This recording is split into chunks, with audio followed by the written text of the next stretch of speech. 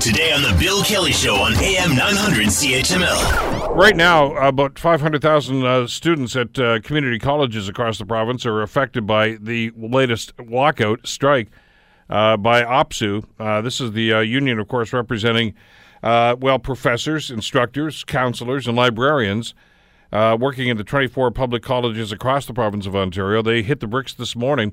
We told you this was coming when we had this discussion late last week about a potential for a strike at that time. We asked Jay Robb, of course, communications director at Mohawk College, what are the chances? I said, are the two sides even talking? And apparently they weren't. So I guess it's no surprise, but it's unfortunate that it gets to this point. It's often hard in situations like this to try to get some clarity on what's going on. And you like to think that, this is going to get resolved quickly. But Nicole Zwerk of OPSEU doesn't seem so optimistic about it. Well, we put together what was really a final offer that our members could really put forward with sincerity, and we did that yesterday, and the employer has rejected that offer. So there was really nothing left that we could put forward with nothing more coming from the employer. That employer that to which they're referring is the College Employer Council. That's the bargaining unit, of course, for the community colleges. Joining us to talk about the state of the negotiations, such as they are, and the hopes, I guess, to get a settlement on this as quickly as possible is J.P. Hornick, who's the chair of the college faculty bargaining team. And J.P., I know it's a busy day for you. Thanks so much for taking some time for us today. Yeah, no problem. I'm glad to be here. Thanks for having me. Let's talk about exactly what the concerns are right now. It's awfully hard to get clarity from the colleges about this because invariably they say this is their best offer. I guess you guys were presented with what they said was their final offer last week, and here we are in this situation right now. Is anybody talking right now? Is there any negotiation going on? No. So we have 12,000 faculty members who are out here on the picket lines, who at all 24 colleges. So talks had broken down last night. We had made significant moves to try and get the employer to engage with any of the issues that we had tabled. They rejected those again, and so we had no choice but to call for the strike. Interesting. One of your comments that I saw in the media today, JP, you characterized the other side's position as a Walmart model of education. Explain what you meant by that. Yeah, I think that what's happened now is you have, somewhere in the neighborhood of 3/4 of the faculty are working contract to contract rather than full time. And this is a system that is increasingly built on the backs of precarious workers, and that is not what's stable for our students. It doesn't allow for people to concentrate on what needs to happen in their classrooms and the libraries and counseling services when they're having to reapply for their jobs every few months. This seems to be about the lowest possible cost rather than an investment in both the faculty and the system itself. Is that happening in just about everywhere, though? I mean, you use Walmart as an example, and heaven knows we've heard enough stories about some of the precarious employment and the way that employees are treated there as well. But I think there's a perception among many people, probably at this stage, JP, that college professors, come on, they've got it pretty good. They make pretty good bucks, and they may be under contracts, but they've benefits, etc. Is that the myth, or is that the reality? Well, that is the myth for contract faculty. Contract faculty make, a third to a quarter of what a full-time person makes for the same work, and are living very much paycheck to paycheck. If this had been a wages and benefits round for full-time people, this thing would have been settled long ago. This is not the sticking point for us. The sticking point is actually about the quality of our system and the fairness for all of the faculty who are teaching in it. It is true that these are problems that are spreading across not just Ontario, but most economies right now. And Ontario has been trying to address these through things like Bill 148, the Fair Workplaces, Better Jobs Bill. But it's time to stand up and actually call on the colleges to be good employers. With that reality, though, you understand also there's a perception that this government over the years, the Liberal government, has been very friendly to educators, and there are those who actually think they gave away way too much during the negotiations. Clearly, you guys didn't get that memo. I mean, because you seem to be on the outside looking in when it comes to some of this benevolence.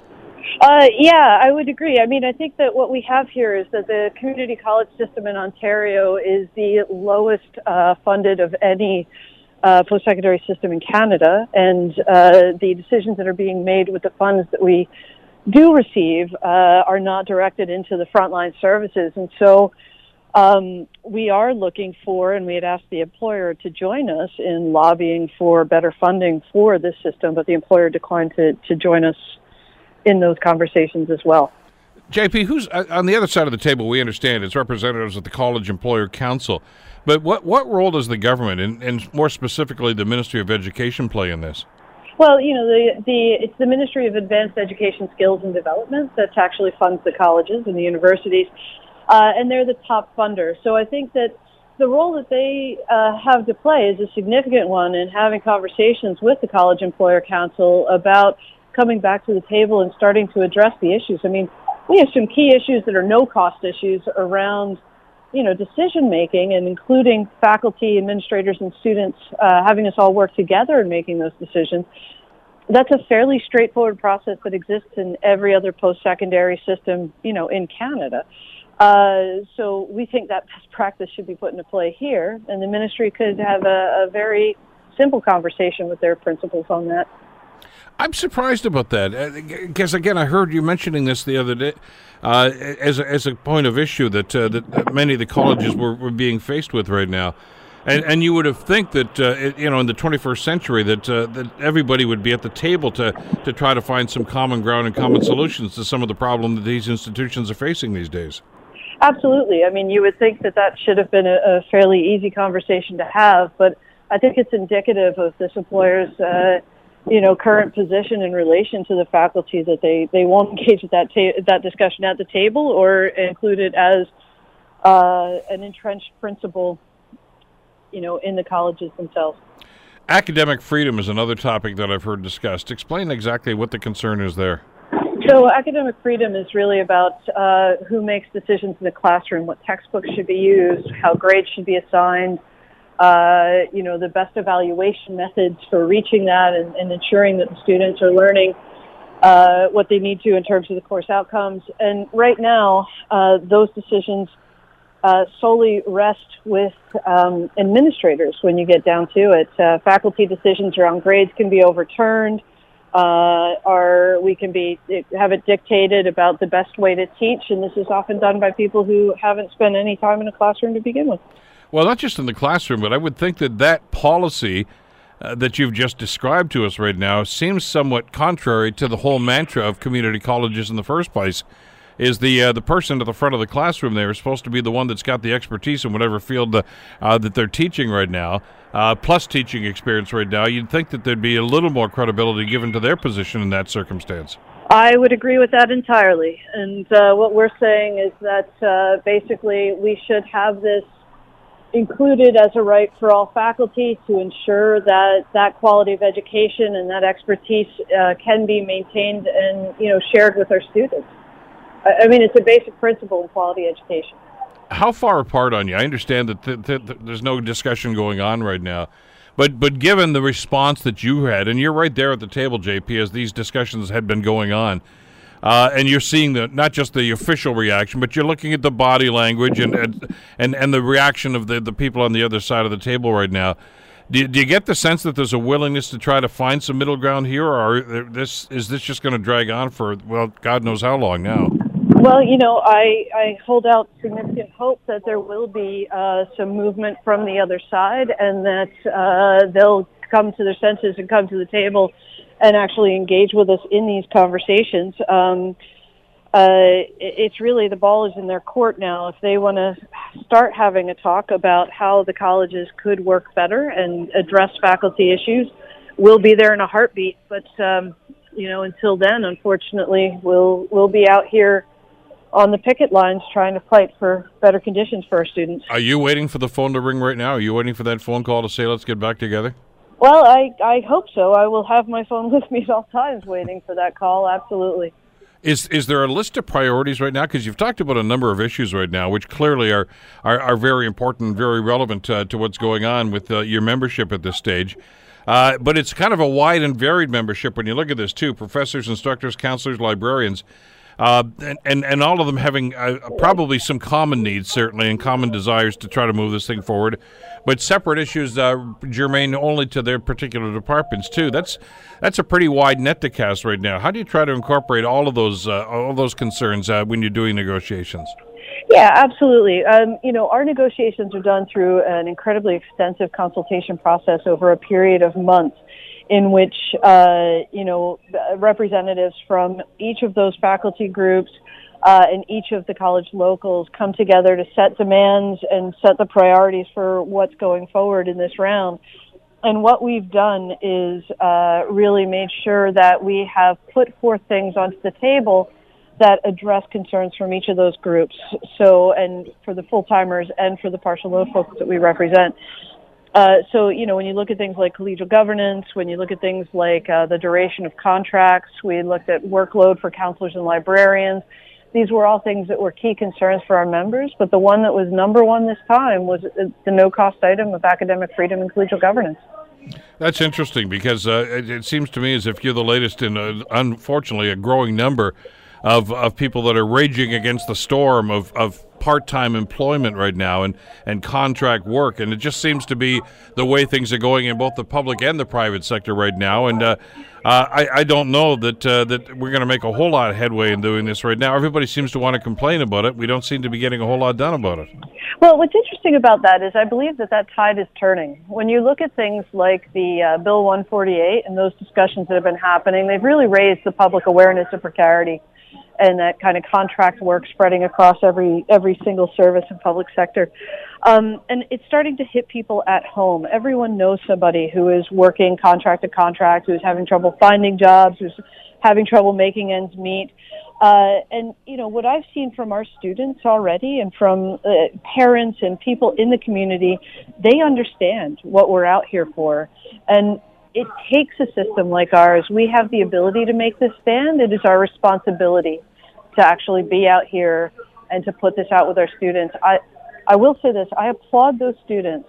There's a couple of guys at Humber College, paramedic students, who have put a petition online. It's already over 40,000 signatures saying that, they should have their tuition reimbursed for the time that we're out on the line. And, there's another group of students that's calling on administrators to donate their day-to-day salaries for every day that we're on the line into student bursaries. Those kinds of actions of solidarity, of people supporting one another, those are clear messages that people understand the issues, that they understand that we need to work together in order to make the change that we want to see in this system. Do you find, though, that in the years you've been involved in this sort of thing, JP, that what it takes is something like this to have an impact on somebody's family or somebody's relations or loved one to say, okay, now maybe I'm not so ambivalent about this now because now it's having an impact on that kid or on my son or my daughter? Absolutely. I think that these things raise that awareness. And the minute that, the initial response is sometimes anger or fear or anxiety or frustration. But once you start to dig down a little bit into the actual issues that are facing us, it becomes a clear what we have to do in order to make any sort of change. So, I think that the folks really get it. The way things are going right now, the students are concerned about this, and you're right, we've already talked about and reported on CHML here about the students that are demanding a rebate on tuition fees. I'm not sure how far that's going to go right now. But to that point, how long can this go on? How long can both sides stay not talking? How long can they go on like this? I mean, it's October right now. The weather's not too bad. I mean, that can be a factor in situations like this. At some point, I know students are concerned about losing classroom time. I don't know about losing the whole year, but of course, and I'm sure the instructors are worried about that too, because they realize that at some point they're going to have to go back to work and they're going to be told, well, you've got 6 or 8 weeks to make up, or 6 or 8, I don't know what it's going to be, but that's going to put an awful lot of pressure on the instructors and the system. Yeah. So what I can say about that is it's impossible to predict the length of any strike action. To some degree, that's on the colleges to say that they're going to make some movement and have discussions about these issues. But in the history of the college system, there have been 3 other faculty strikes, and in none of those instances has a student lost their year. The Education Minister, Dup Matthews, also the Deputy Premier, of course, is in the legislature right now, urging both sides to get back together, which I guess is what you'd expect them to say today on day one of this situation. Ultimately, another card that they can play here right now is ordering you back, and that has happened in education situations before, too. Is that a concern to you?